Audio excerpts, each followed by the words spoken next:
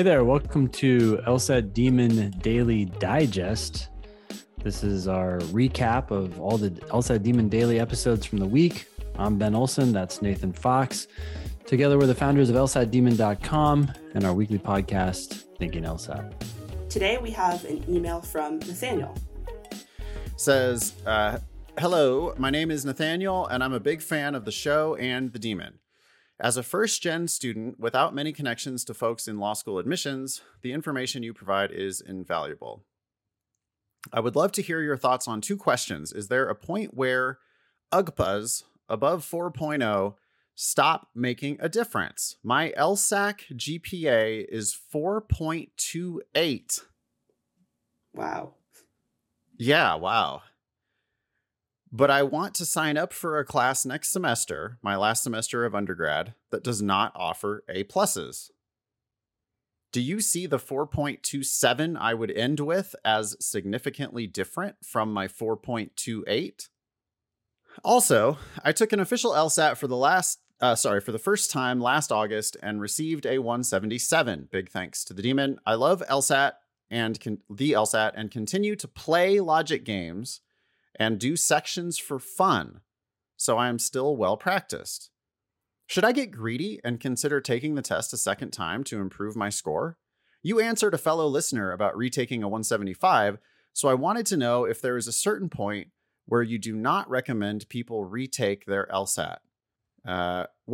So two questions, I guess, Ruth. Should he worry about taking a class that doesn't offer A+? He's like, I'm only going to get an A in that class. So it might lower my GPA to a 4.27 from a 4.28. And then the other question is, should he retake his 177 to try to get a 178, 179, or 180? What do you think? Well, that GPA of 4.28, I've almost never seen anything like that before. It seems like, I'm guessing if a A+ is a 4.3, then Nathaniel has almost straight A+ on his transcript, which is it impressive. has to be. It has to be. We could do the math, but I mean, he's saying that a single A would lower him from a 4.28 to a 4.27. Yeah. So it looks to me like he's gotten maybe 2 A's in his entire career. He's gotten 2 A's and then everything else A+. When I went to college, I don't think we even had A+ at all. And neither did we. I think it's school by school.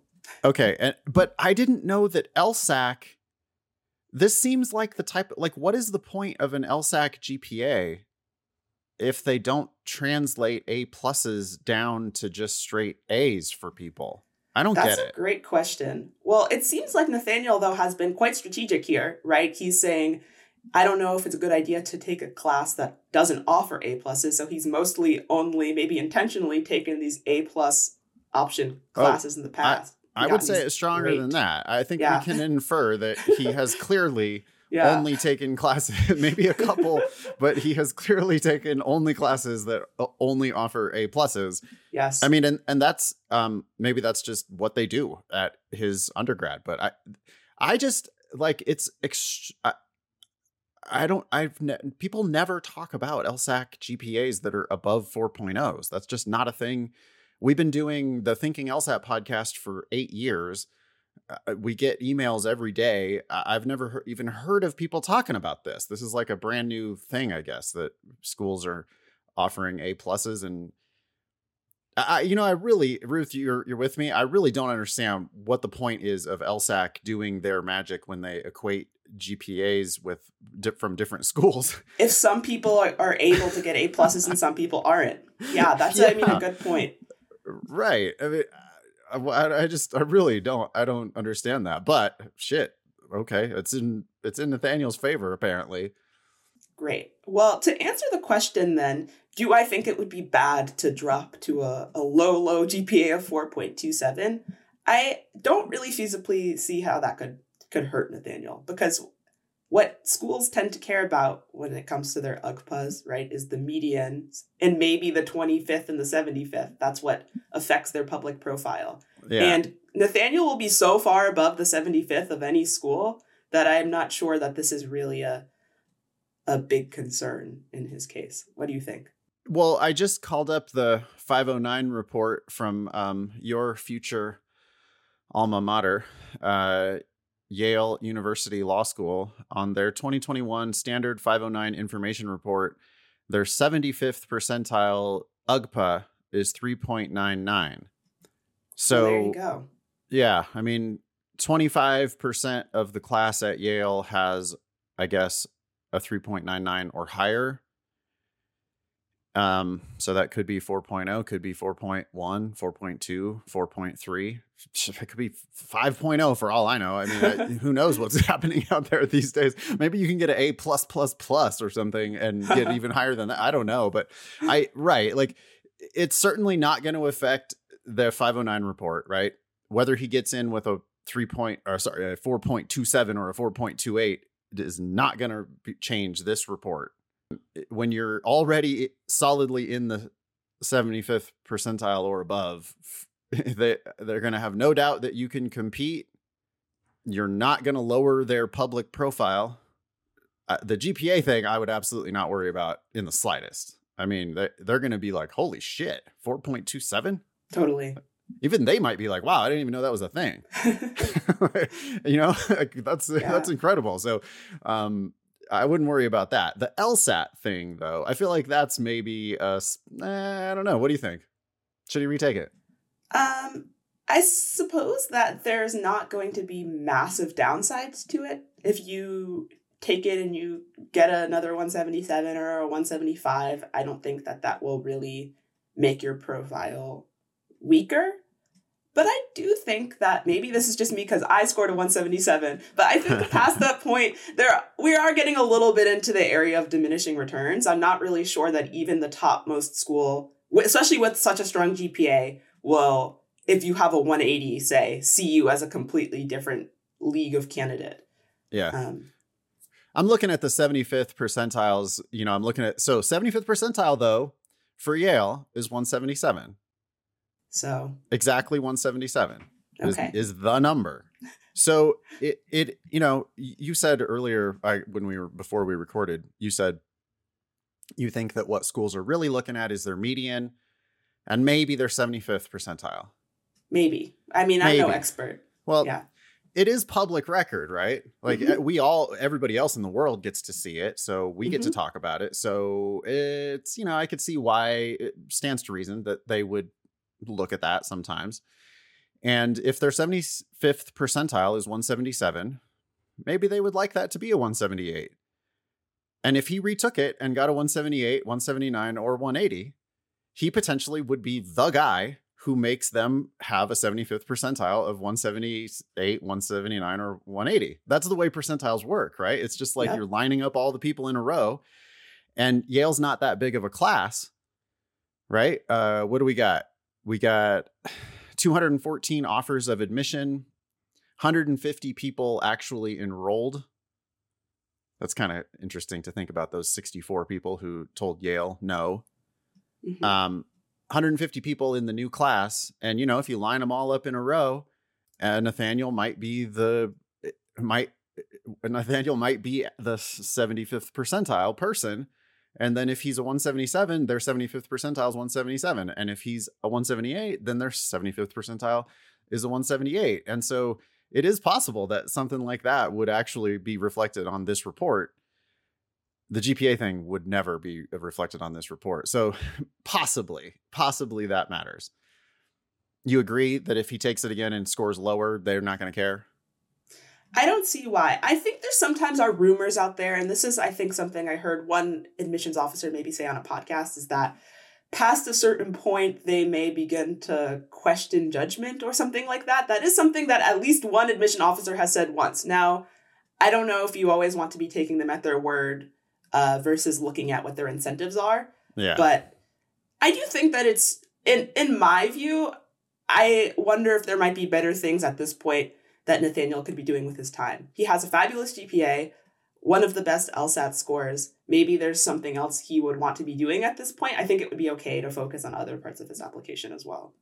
I totally agree. Well, if he did this, he would be doing it essentially for fun. I mean, he has said, again, he said, I continue to the verb choice there is what really kind of like caught my eye. He said, "I continue to play logic games." Did you catch that? I continue to he play sees them as an actual game, not because a chore. they are. They're kind of like they're fun. You should eventually get to the point where you have fun with the games.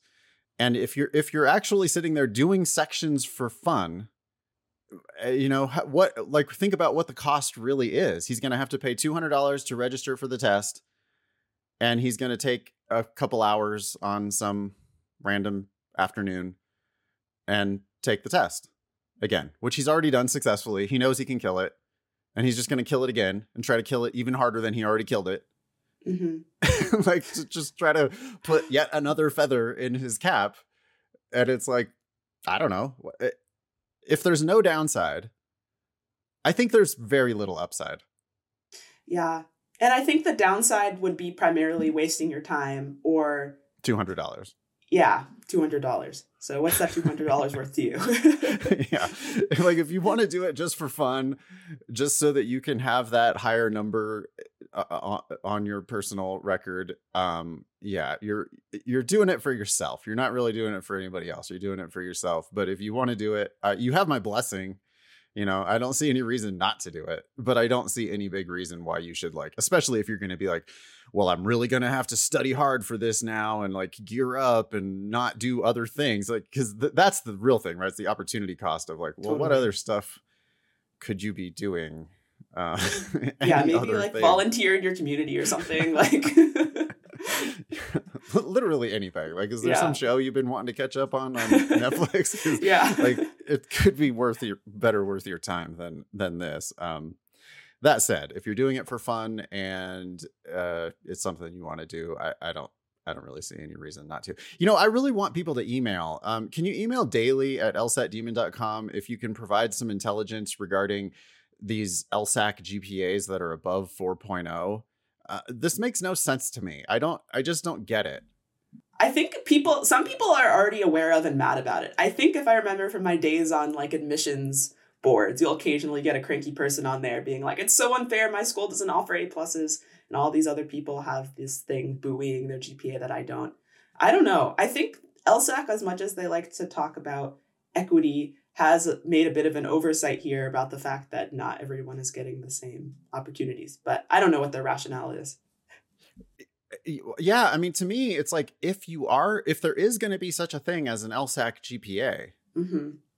right? Because they don't have to. I don't know that they have to have an LSAC GPA. I don't know if that requirement came from the American Bar Association or something like that. Doesn't seem like it would really be a necessity to have an LSAC GPA. If there's not an LSAC GPA, then it's just completely Wild West and schools can report whatever they want to report, and there's no kind of equating going on at all. But if you are going to do any kind of an equation where you're like, oh no, that's the LSAC GPA, and we do that, you see, so that you can compare one applicant to another applicant to another applicant. But some schools have 4.3s and some schools don't. Like, if your school, Ruth, if you had gotten literally the best grade you could get in every single class, you would have graduated with a 4.0. Correct. Okay. Well, then how is that possibly fair? Like, that doesn't make any sense at all. I don't know. Maybe it's just not a high priority item since most people don't really have those top of the line GPAs anyway. So not enough people are complaining about it. I don't know. I guess. But the thing is, people do have those GPAs at the places where it really matters. Like, this is like millions of dollars or hundreds of millions of dollars that are changing hands every single year based on, a few LSAT points and a few points of GPA. And, it's admission to Yale or not admission to Yale. And I don't know, maybe the good folks at Yale already understand this and they look at that 4.28 and they go, or 4.27, and they go, yeah, to us, that's a 3.98 or a 3.97. Could be as simple as that, where they're just like, yeah, your school offers A+. Other schools don't. Who knows? I'm not sure. Yeah. This is not an issue I ran into. I was a good student, but not that good of a student. No, you were. You didn't have the opportunity to get a 4.28. It was literally impossible. Anyway, Oh my I hope gosh. that was helpful, Nathaniel. If anybody out there wants to vent about GPAs above 4.0, yeah, email daily@lsatdemons.com. We have a submission here that came in via thinkinglsat.com, our brand new hot shit looking website. This is from Ahmad. You want to read it? Yeah, sure. Dear Ben and Nathan, in episode 345 of the Thinking LSAT podcast, you speculate about the possible reasons why someone who does not intend to apply to law school might take the LSAT. I don't remember that. I'm writing to share an additional reason I just learned over coffee with a friend. Some big consulting firms apparently treat the LSAT as an aptitude test and recruit high LSAT scores. My friend, for example, is taking the LSAT in June for no other reason than to get an advantage over peers in the recruiting cycle next year. It looks like McKinsey thinks you two are very smart cookies. Interesting. Okay. McKinsey. Yeah. I mean, that's a smart call. I would say it's a good test to test certain skills. And It does Yeah. not test every skill, but it tests a nice portfolio of skills that are really useful in a lot of different ways. problem solving. Yep. Language. Part of the reason why our team is so awesome is that we kind of like know everybody's LSAT score. And Yep. and so, you know, it's not like we ourselves only use LSAT when we're hiring, but it means something to us that you can achieve a high score on the LSAT. What are the things, Ben? Yeah, like as a employer, Yeah. as a job creator, Ben. Yeah. What do you? So I'm just making fun of ourselves, but you know, what are those attributes that as a non-law school, what are the attributes that a high LSAT seem to convey? So two things come to my mind right away. One is attention to detail. So we send out emails all the time. People get emails all the time. And it's like, do this, do that, or here's the problem, or here's what a student said, or here's something that the developer said, or whatever. And it's like people who have this attention to detail read and respond to the actual issue. Right? When we're dealing with people and they're responding to an issue that's not actually there, but they thought was there, we're all wasting our time. So that's one thing, attention to detail. Another thing is, I think just problem solving and coming up with solutions that are, seem creative or useful or helpful for the situation. I always say three things, and I think that these things do apply directly to the people that we hire. It tests your, Ben was already talking about this, but your communication ability in written English. Mm-hmm. And by the way, the vast majority of communication that lawyers do is in writing. Yep. That's what lawyers want to do. They want to get it in writing. They want to put it in writing. They want to see it in writing. Like, let's stop talking about it. I want to see it in writing. And despite what you see on TV, right? It's like, so you need it in writing. So then 2 weeks from now, or 4 years from now, when someone's arguing about something, you say, well, look right here. This is what we said. You can go do some showy argument in court, but in like, the reason why you won that Supreme Court case was because of the documents, not because of whatever you said in the oral argument. Yeah. Anyway, so it tests your ability to understand written English. 2, it tests your logic. Ben talked about problem solving and, the ability to solve systems, the ability to think about things holistically and to be able to come up with creative solutions. My approach to logical reasoning is very creative. My approach to the logic games, very creative. Like, how can we solve these puzzles? In LR, what kinds of arguments might this be susceptible to? How could this be better? How could this be worse? What kind of facts outside these facts on the paper might affect these facts that are on the page? And so your ability to sort of broaden the scope is, understand everything in detail that's there, but then also broaden the scope and synthesize. I think it's a very good test for testing those abilities. So English, logic, and then the third thing is how hard you can work. Sure. Because it fucking means something that somebody shows up with a 175. It could be that it's just natural talent. It could be. But even I didn't score a 175 on the first LSAT I ever took. Like, I sucked at the games. I had to show enough work ethic to get good at the games. Even me. And I'm like not a hard worker. Right. So it's like but you can work on something, and that's critical, right? Like, even if you can't work on a whole bunch of shit, you have to be able to do your job and do the steps that are necessary for that. Yeah. There's no way I was not scoring in the 99th percentile on the LSAT if I did not improve my games. Like, I have a lot of natural talent for reading and writing. Like, my verbal skills are, high. But that only carried me so far. And it's like, okay, great. So you ace reading comp and you pretty much ace logical reasoning without trying. Okay, fine. But the games, like, I had to try. Mm-hmm. I had to buckle down. I had to sit down and do an hour or two every single day for however long it was. And then eventually it clicked for me. Yeah. So, yeah, I mean, I definitely, this is the first time I ever heard of McKinsey or the other consulting firms doing this, but it does to me make a hell of a lot of sense. More sense than using the GMAT, honestly, because the GMAT, which is used for business school admissions. Yeah. But the GMAT is like half of it is math. And so it's just sort of like, well, how much math did you take in high school and college? And can you like brush up and review that math? It's just not as hard as, I don't know. I feel like the LSAT tests more useful skills, really. It's less about what you have remembered and more about what you can do to process the information you've been given. Yeah. I mean, I guess, memorization is a form of work too. So like the fact that you do remember the quadratic equation, like that you forced yourself to memorize this abstract thing and know how to apply it to solve a system, that does mean something for sure.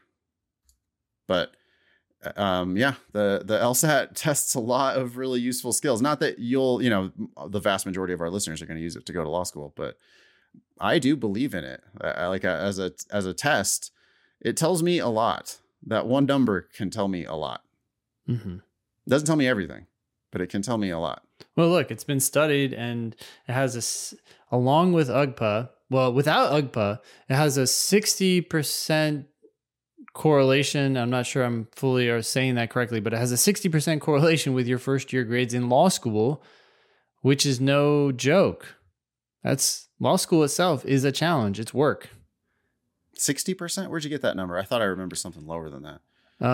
It might have been, no, I'm pretty sure, because I think in combination with UGPA, it's 66%, but it accounted for the vast majority of that correlation. Maybe it's 55%, but it's a huge number. But it goes higher with UGPA, but not as much as I anticipated. It makes perfect sense. I think like applicants are like, well, no, but I'm going to kill it in law school. Standardized tests are hard for me. Yeah. Okay. But you've never taken this standardized test before. And this standardized test is different. It's not a memorization test at all. It's a skills-based test that you have to learn how to practice, how to do this. Yeah. And it's testing your ability to read carefully in English, your logical abilities to sort of see how rules interact with each other. And it's testing how hard you can work at this damn thing, especially on the games. Just like, how much do you want it? And those three things in your 1L year of law school are like 100% critical. That's everything. That's the entire game. Yeah. Just even the process of law school. Yeah. And law school's harder, by the way, than the LSAT is. I mean, like talking these to Sarah, court cases are longer, and they're written in English that was they're written way worse in the 1800s. Yeah, you think that the reading comprehension on the LSAT is hard? Pfft, it's nothing. It's nothing. Have you ever seen a law book? Yeah. I mean, like the shit you're going to do in your 1L year is it. Sarah thought that she was being hazed. Academic hazing. She said she thought she was in a blender, and like that's somebody who scored whatever 99, 170, whatever that Sarah scored, and had awesome undergraduate grades and was in Harvard. Yeah, and she's like, "Oh, I never had any idea how hard shit could be until I got there." So master the LSAT. Yeah. Okay, thanks, Ahmad, for that submission. Yeah. That's awesome. Interesting. Here we have a question that came through the Demons Ask button to the support team, which I think they already responded to maybe, but we could jump in and offer some advice as well. Says, good morning. I was wondering if someone could give me some guidance on which package to purchase and how to use the platform Lessons based on where I am in my LSAT journey. I took the LSAT in 2020 and scored a 162 and would like to retake. I haven't studied at all in the last 2 years and took a diagnostic test using your platform this morning, but doesn't report a score from that diagnostic. I wanted to know where I should start using your resources. I have a default answer to this, which really doesn't ever change. Okay, go for it. I think that time is your most valuable resource.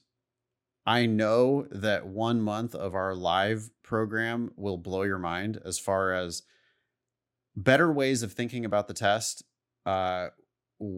tips on how to study, how to schedule your time, what to focus on, what not to focus on, and just some foundational, fundamental ways of thinking about the test.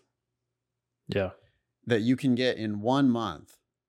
And I've just seen so many people struggle with other platforms or struggle to get started and make no progress. And then after 1 month, I mean, it's actually like in the first week of using live, they're like, oh my God, I'm up 8 points already. And I totally understand. And it's like, yeah, you know, you can get lots of great help at the lower levels of subscription. Yeah. But if you're only going to do 1 month of live, it should be your first month. Because I think that when you then downgrade to, which you can do at any time. Yep. I mean, you don't even have to wait till the end of the month. You can email help at LSAT Demon and you can go up and down in the subscription levels whenever. Yeah. And I just believe that you're going to make the most out of your study time after we've gotten our claws into you for a month.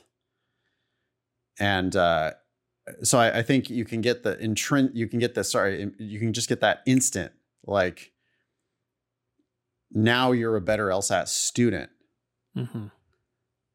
because you did that 1 month of live. And then from there, you know, many people decide to stay live. Other people go down to premium or basic and self-study for as long as they want. But your self-study is going to just be so much more efficient. You know, even if it was only 10% more efficient, I would give the same advice. But I think in many cases, it's like 100% or 500% more efficient. Because absolutely. You're doing what you should be doing. Yeah, you're doing what you should be doing. We were talking about this on an earlier episode, but pick up a phone and call, right? Talk to someone. You're sitting there talking to some teacher in class, and it's like, oh, you're going to put things together that you may spend much longer just trying to search for in the, you know, written sphere. It's like, talk to somebody. Yeah, I agree. Yeah, it seems like a no-brainer. I mean, I will acknowledge that this is in my financial best interest to give you this advice. You know, like, I'm advising our most expensive option. You know what, though? I'm also not advising tutoring, which is like, that's tutoring true, which is more even expensive. more in my financial best interest. And I would recommend not to do that. No. Unless you have like unlimited money. But I always find myself talking people out of tutoring. I think that you should do a month of live. I think you should come to class. I think you should come to Ben's class, come to my classes, go to Matt's awesome logic games classes, go to Becca's amazing reading comp and logical reasoning classes. Go, you know, meet our teachers and let those teachers guide you to your best study plan. And just get some like instant better understanding of the test. I think you'll find it motivating. I think you'll then be better equipped to, you know, just stop feeling like you're banging your head against the wall. And I think you'll be the most successful if you meet us and like engage with us that way sooner rather than later. So I would always recommend people just try 1 month of live and see how it goes for you. This one comes to us, Ben, from a recently departed and will be sorely missed Demon Live student. She killed the LSAT. Oh, awesome. And so is no longer with us. But she specifically emailed this. She wanted you to talk about it. Okay. Regarding the Demon dashboard. Okay. And on the Demon dashboard, by the way, you have a score from 0 to 100 for each of the 3 sections: for logical reasoning, for logic games, and for reading comprehension. And as you do better in each section, the Demon gives you a higher and higher score. How the Demon determines whether you do better or worse is simply a function of whether you got a question right, how hard it was, and how long it took you to answer it. So this correspondent says, I'm currently at 93 out of 100 in logical reasoning, 64 out of 100 in logic games, and 73 out of 100 in reading comp. However, I have spent exponentially more time drilling logic games than reading comp or logical reasoning. With little study time remaining until my April test, how do you, Ben, recommend that I proceed? I know Nathan keeps his eyes on the road ahead and not on the dashboard. That's funny. I have been getting untimed perfect game sections lately, but only on level 3 or lower difficulty under timed conditions. She didn't say sections. She said perfect. Oh, did games. I said section? Oh, okay. Untimed perfect game scores. She can work through a game untimed and get it perfect, but only on level 3 or lower. Okay. In logical reasoning, I only drill level 5 questions and get about 80% of those correct. Maybe reading comp is where I should drill and stick to timed sections for logic games and logical reasoning. You know what? I'm wrong. She can do a section perfect. She can do all the games perfectly untimed. She says when she does it under timed conditions, then she only gets level 3 or lower difficulty perfect. Okay. So what's missing here is how you're doing on timed sections. Look, the Demon is going to give you an estimate of where it thinks you are in each of these sections. And it looks like you're struggling more with games. And it almost sounds like you maybe are. I mean, you're doing a perfect section, but it's untimed. How do we know how you actually do on a timed section? This is why I dislike the dashboard. I mean, it's there because it provides people with some measure of how they're doing. It's an easy numeric thing. Some people find it motivating. You know, we've got it, but it's like, I feel like it just takes people's eye off the ball, where it's like, okay, what are you scoring in a timed LSAT? What are you scoring on the 3 different sections? Where are you losing your points on a timed section? That's the indicator of where you should turn your attention, because she's now looking at this and going, okay, so, well, maybe RC is where I should drill. What does she say? She wants to drill RC and then stick to timed sections for LG and LR. Okay. This could be taking her eye off the ball, and it sounds like it is in this case, and that's unfortunate, but that's assuming that this data or this indicator is wrong. Like if her timed sections are lower in games, she's talking about an untimed game section. What do we do with that? Like I don't even know what to do with that. No, I don't know. I'm not sure why she's even doing untimed sections of games. We didn't tell her to do that. Yeah. I mean, it's not even an option. That's the whole point, is to drill. When you're drilling, you're untimed. So drill games untimed. That's your untimed practice. The Demon will take note of how long it takes you to solve those games. That's how it knows what difficulty to give you. Yeah. But otherwise, I don't see the point of doing untimed game sections. I mean, she's clearly not good enough at the easy games, right? She needs to get better at the easy games. So drilling games is the way she's going to get better at the easy games. Yeah. And she should do timed sections every once in a while just to get a sense of where she is.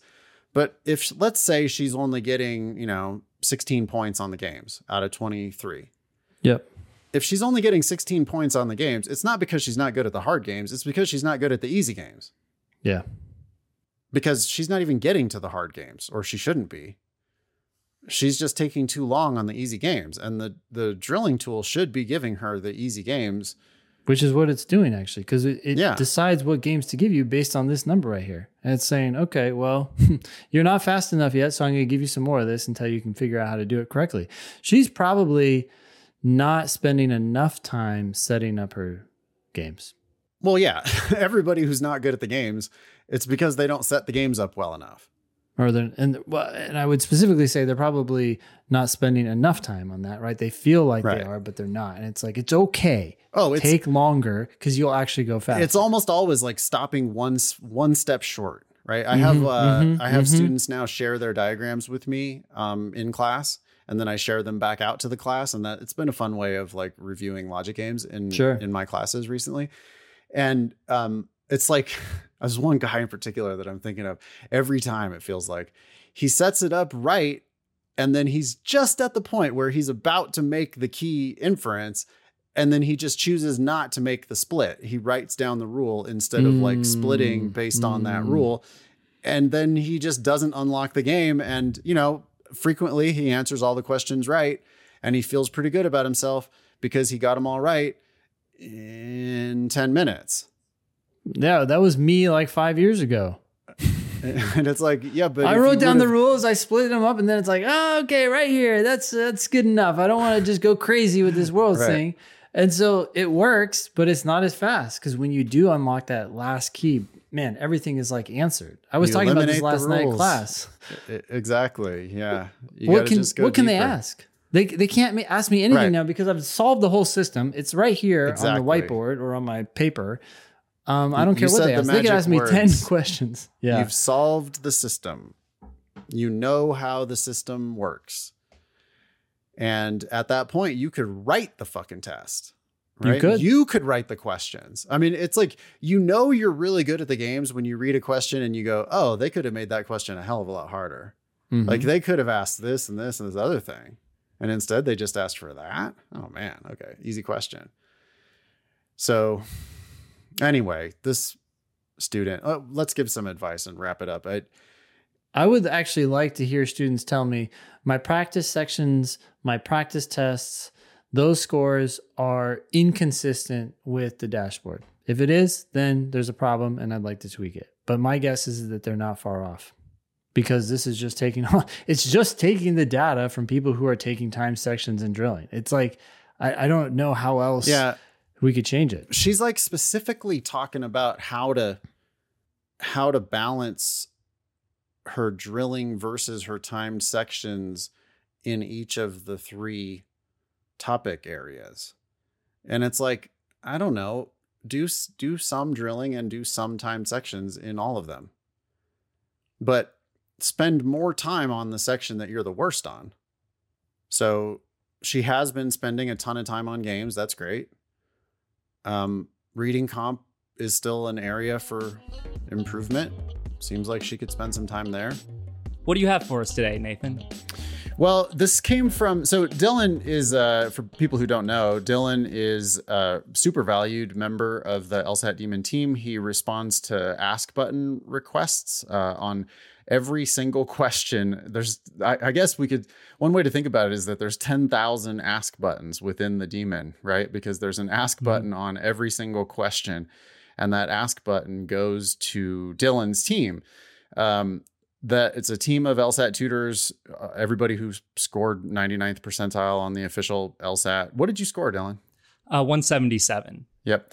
And so Dylan is there responding to questions about individual LSAT questions. And you've been doing that now for how long? I'm not sure. Last summer for sure. I don't remember what month exactly, but it's been a while. I've definitely gotten better. Yeah, 9 months. And you've been doing, like, if this last week is an indication, you've been doing 15 or 20 a day for 9 months. So, there's you've probably done by now thousands of these written responses to students. So you've learned in kind of a unique way. You've learned a lot about LSAT along the way. But this came from one of our students, and we'll keep him anonymous. But it said, hey guys, my question is strategy based. I was wondering if I could get some advice. When I took this practice test, I got to passage 4 with about 5 minutes left. I've been in the same predicament for several practice tests with 5 minutes left. I read the first and last paragraph and try to answer what I can. Would other strategies, such as skimming, be more useful with limited time? And you wrote a response that we thought was super useful. You did a football analogy. Mm-hmm. Why don't you walk us through that? Well, the first thing that struck me as odd about this request is that getting to the last passage with 5 minutes left is really good. Like, it's not all the way there, but think of how many students don't even get to the fourth passage, or they get to the fourth passage as like time is running out. So if you have 5 minutes, that is a great place to be when starting the last passage, but it's not quite there. And this is kind of the analogy that I used. It's like improving on RC is moving the ball up the field in football, American football. I don't know how many international listeners there are. Yeah. NFL. But yeah, the goal is to go score a touchdown and get 7 points. Just like in RC, the goal is to finish all the passages and get all the questions right. So the point that this listener is, or Demon student is at, he's so close. He gets to the fourth passage with 5 minutes left. He only needs to be a little bit quicker on each of the previous 3 passages to have enough time to really give the fourth passage a good shot. But when he's asking for, like, how do I take a shortcut? Like, just read the first and last paragraph or skim the whole thing. Yep. I analogize that to, he got all the way to the 5-yard line. So he's 5 yards away from scoring a touchdown. And now he's asking me what's the best way to kick a field goal or, get 3 points instead of the 7. Mm-hmm. When he worked all the way up to get a touchdown and all that effort, and he's just trying to settle for less. So that was what I wrote back to him. And I think Brittany and you liked that analogy. So here we are discussing it. Yeah, it's a pretty common thing that they're like, well, but what do I do in those last 5 minutes? Because I always find myself in this spot. And it's like, yeah, okay, but listen, you've already spent 6 out of 7 of your minutes, right? You've spent 30 out of 35 minutes. Or I guess if you're an accommodated student, the ratio changes a little bit. But even there, it's even more extreme. It's like, well, I don't care what you're doing. If you have 53 minutes or if you have 70 minutes on the section, then those last 5 minutes, like, that's time for you to answer one question. And even for people who are doing the test in normal 35-minute sections, you shouldn't be worrying about that. You should be worrying about how to deepen your comprehension of the passages in the first place so that you can more quickly dismiss wrong answer choices, so that you can blaze through the questions. Never think about blazing through the passage, and read the question itself carefully and read the answer that you're going to pick very carefully. But the wrong answers, that's where we're going to pick up speed, because you're going to read 2 words of some of the wrong answers and just know they're wrong. And that's how to go fast. And so when this question comes in from a student who's like, well, what if I just, in the last 5 minutes, what if I just skim or read the first paragraph and the last paragraph and then try to answer some of the questions? It's like, that's just not what we do here. Mm-hmm. Like, we only ever talk about strategies that are related to understanding. So what my response would be, and I like your football analogy, because it's like, listen, we teach you how to score touchdowns. I don't give a shit what you do about the field goals. What I would do, though, I would say, hey, if the 5-minute warning has popped up, you should guess on all the remaining questions. That'll take you 10 seconds. D. Go back to what you were working on. And if it's a brand new 4th passage, I think you have to read the passage carefully and then try to get 1 or 2 of the questions correct. I do not think that any kind of gimmicky skimming. There are so many passages. If you read the first and last paragraph and then tried to answer the main point question, I feel like they write wrong answer choices intentionally designed to try to catch people who are doing that bullshit. Mm-hmm. Yeah. And I feel like an underlying assumption of this question is that they're not going to improve between now and when they actually take the test. But they control how much time that is. Now, that might mean being flexible on which cycle you're applying and which test you're taking, but you don't have to take the test tomorrow. You don't need to go in at this current level of preparedness. And one thing I think about the LSAT Demon that sets it apart, besides the overall philosophy, is that I feel like this is the gunner's LSAT prep company. Like, we're not the ones that settle for less. That you know where to find that curricula. We're the gunners who are like going to get every point we can. And, you know, obviously they get a bad rep in law school, but for the LSAT, that's the game. But they also don't. Like, I think people think that gunners get a bad rep in law school. You know what gunners also do? They get A's. Like they get on-campus interviews. They get, now I'm not talking about the guy who thinks he knows everything and raises his hand and then gets B's on his, gets like a C on his final. Like that dude in the first semester, you never see him again in the second semester because he just learns that he's not the shit. He thought he was, he's not. That's not the gunner I'm talking about. The real gunners, they might not even be raising their hand all the time. They're just like, they did all of the preparation.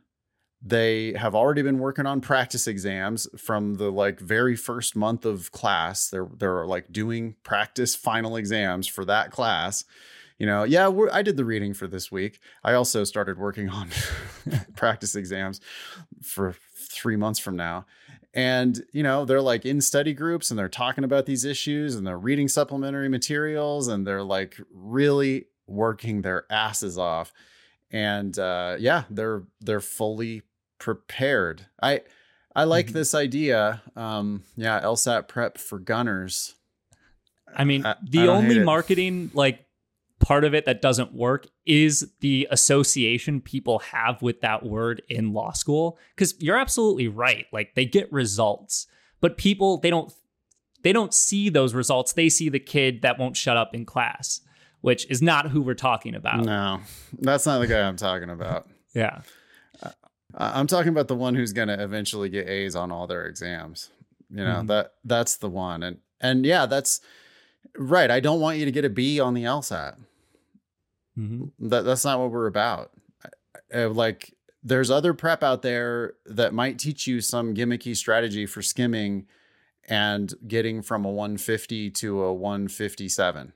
But I feel like if I helped you get from a 150 to a 157, all I'd be doing is giving you the rope to hang yourself on. Like you'd end up going to some shitty school. You'd end up paying way too much money to go there. And I want, like, I'm in the business for the long haul. And like, what I want is I want you guys to go become like Supreme Court clerks. You know, like I want you guys to go become law firm partners, judges. I want you to be a fucking senator because if you do that, then you will remember where your LSAT prep was and you'll send people back. And I'm not here to like help you barely squeak in and create some unsatisfying legal career, right? I don't want you to impoverish yourself, struggle in law school, struggle with the bar exam, struggle to find work, wash out. I would rather you wait and fully prep for the LSAT, hit a home run. Sorry, mixing too many metaphors, but yeah, I mean, that's what I want. Like I want touchdowns. I definitely don't want the field goals. Something that I thought was a platitude when I was starting out was when people would say, this is the first step of your legal career. And I'd be like, I am a college student. I'm studying for this test. This is not my legal career. But the more I understood the test and the role it plays in admissions, I'm like, well, your legal career is advocating for people and helping them navigate this legal system that we have. law school admissions, you are advocating for yourself. You are your own client, and you are navigating the system of law school admissions. And I'm not a lawyer, but I've talked to a lot of them, obviously. And I feel like you would agree that like the qualities of a good lawyer, like one of them is they will do literally everything in their power to help their client's chance of winning. Like if there's a motion they can file that even increases their chance of winning by 1%, they will do it. And here, so you're talking about advocacy, right? And advocacy, people always think about arguments, which is part of advocacy. But a big part of arguments, the foundation of arguments, is evidence. And it's a critical part of being an advocate to marshal the best evidence you can. And lawyers do not frequently have the luxury of manufacturing evidence. Now, I guess that's partially what you're doing when you go get witnesses and bring them into court. You know, you're building a record, right? You're creating evidence. And on the LSAT, you have the opportunity to create evidence in your own favor. Like Dylan, would you remember what your first practice test was and how long you studied and all that? So I didn't take a cold diagnostic because I didn't even know that was a thing when I started. Okay. So I had a little bit of knowledge, and my first test was about 160-ish. Yeah. And studied for about a year. Wow. I saw people above me that were going along the same path. What they would do is they would just take a class like their second semester junior year, not do as well as they hoped. And I thought, well, I'm going to give myself more time. I'm going to start the summer before junior year and just have that whole year to study. So then I can take it over the summer or retake in the fall or whatever it is. And I ended up taking about 30 practice tests, not counting like individual sections. I mean, sitting down and doing a full 5-section test, which is what it was at the time that I was studying. Back in the day, yeah.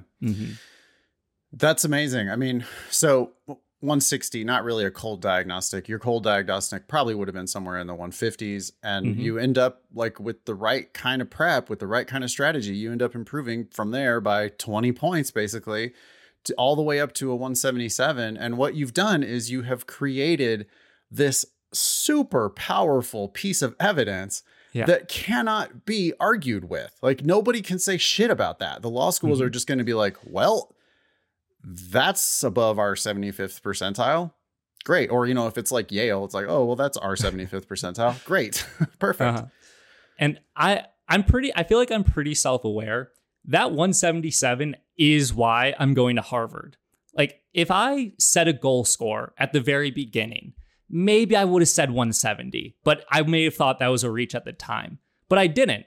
My goal was to get the highest score within my capacity, whatever that may be. And I'm very fortunate that turned out to be a very high score. But if I applied with a 170, Harvard wouldn't have even looked at my application. I don't have an interesting story. I'm, middle-class white kid. They have enough Jews in law school, so I don't really add diversity. It's really that 177 that unlocked the key. I mean, my GPA was good. It was slightly below median, so technically a splitter. So really, I mean, can't thank you guys enough because the LSAT demon is why I scored this well. It really is your philosophy that resonated with me and helped me succeed. You're welcome. You did all the work. I mean, you're the one who like busted your ass for a damn year to create this super powerful piece of evidence. But yeah, I mean, like people come to us with like, well, I have bad grades. Should I write an addendum to explain that? And also my LSAT isn't that good, so I could write about whatever. And it's like, well, that's one way to advocate for yourself, but a far better way to advocate for yourself is to demonstrate how smart / hardworking you are by doing, I mean, I just really believe that anybody can improve. Like, I don't think it's a stretch to say that, like, yeah, pretty much anybody can improve by 15 or 20 points on the LSAT. It might take a while, but it will change your life. Like, I agree, Dylan. With a 167 and mediocre grades, you're not going to Harvard. I mean, you'd be an exception, right? Yeah. You don't want to be an exception. You want to go in through the front door. Yeah. And I truly think I got in the easy way. I think the LSAT is the easy way. The hard way, the people who don't have like the LSAT score and GPA, who have these amazing life stories where they face like real adversity and like set up nonprofits and like actually change the world already. That seems hard to me. I'd rather just study for this test. Well, everyone is trying for those few spots of like, well, we're making exceptions, right? I mean, if you look at the 509 data, the GPA and LSAT ranges are narrow.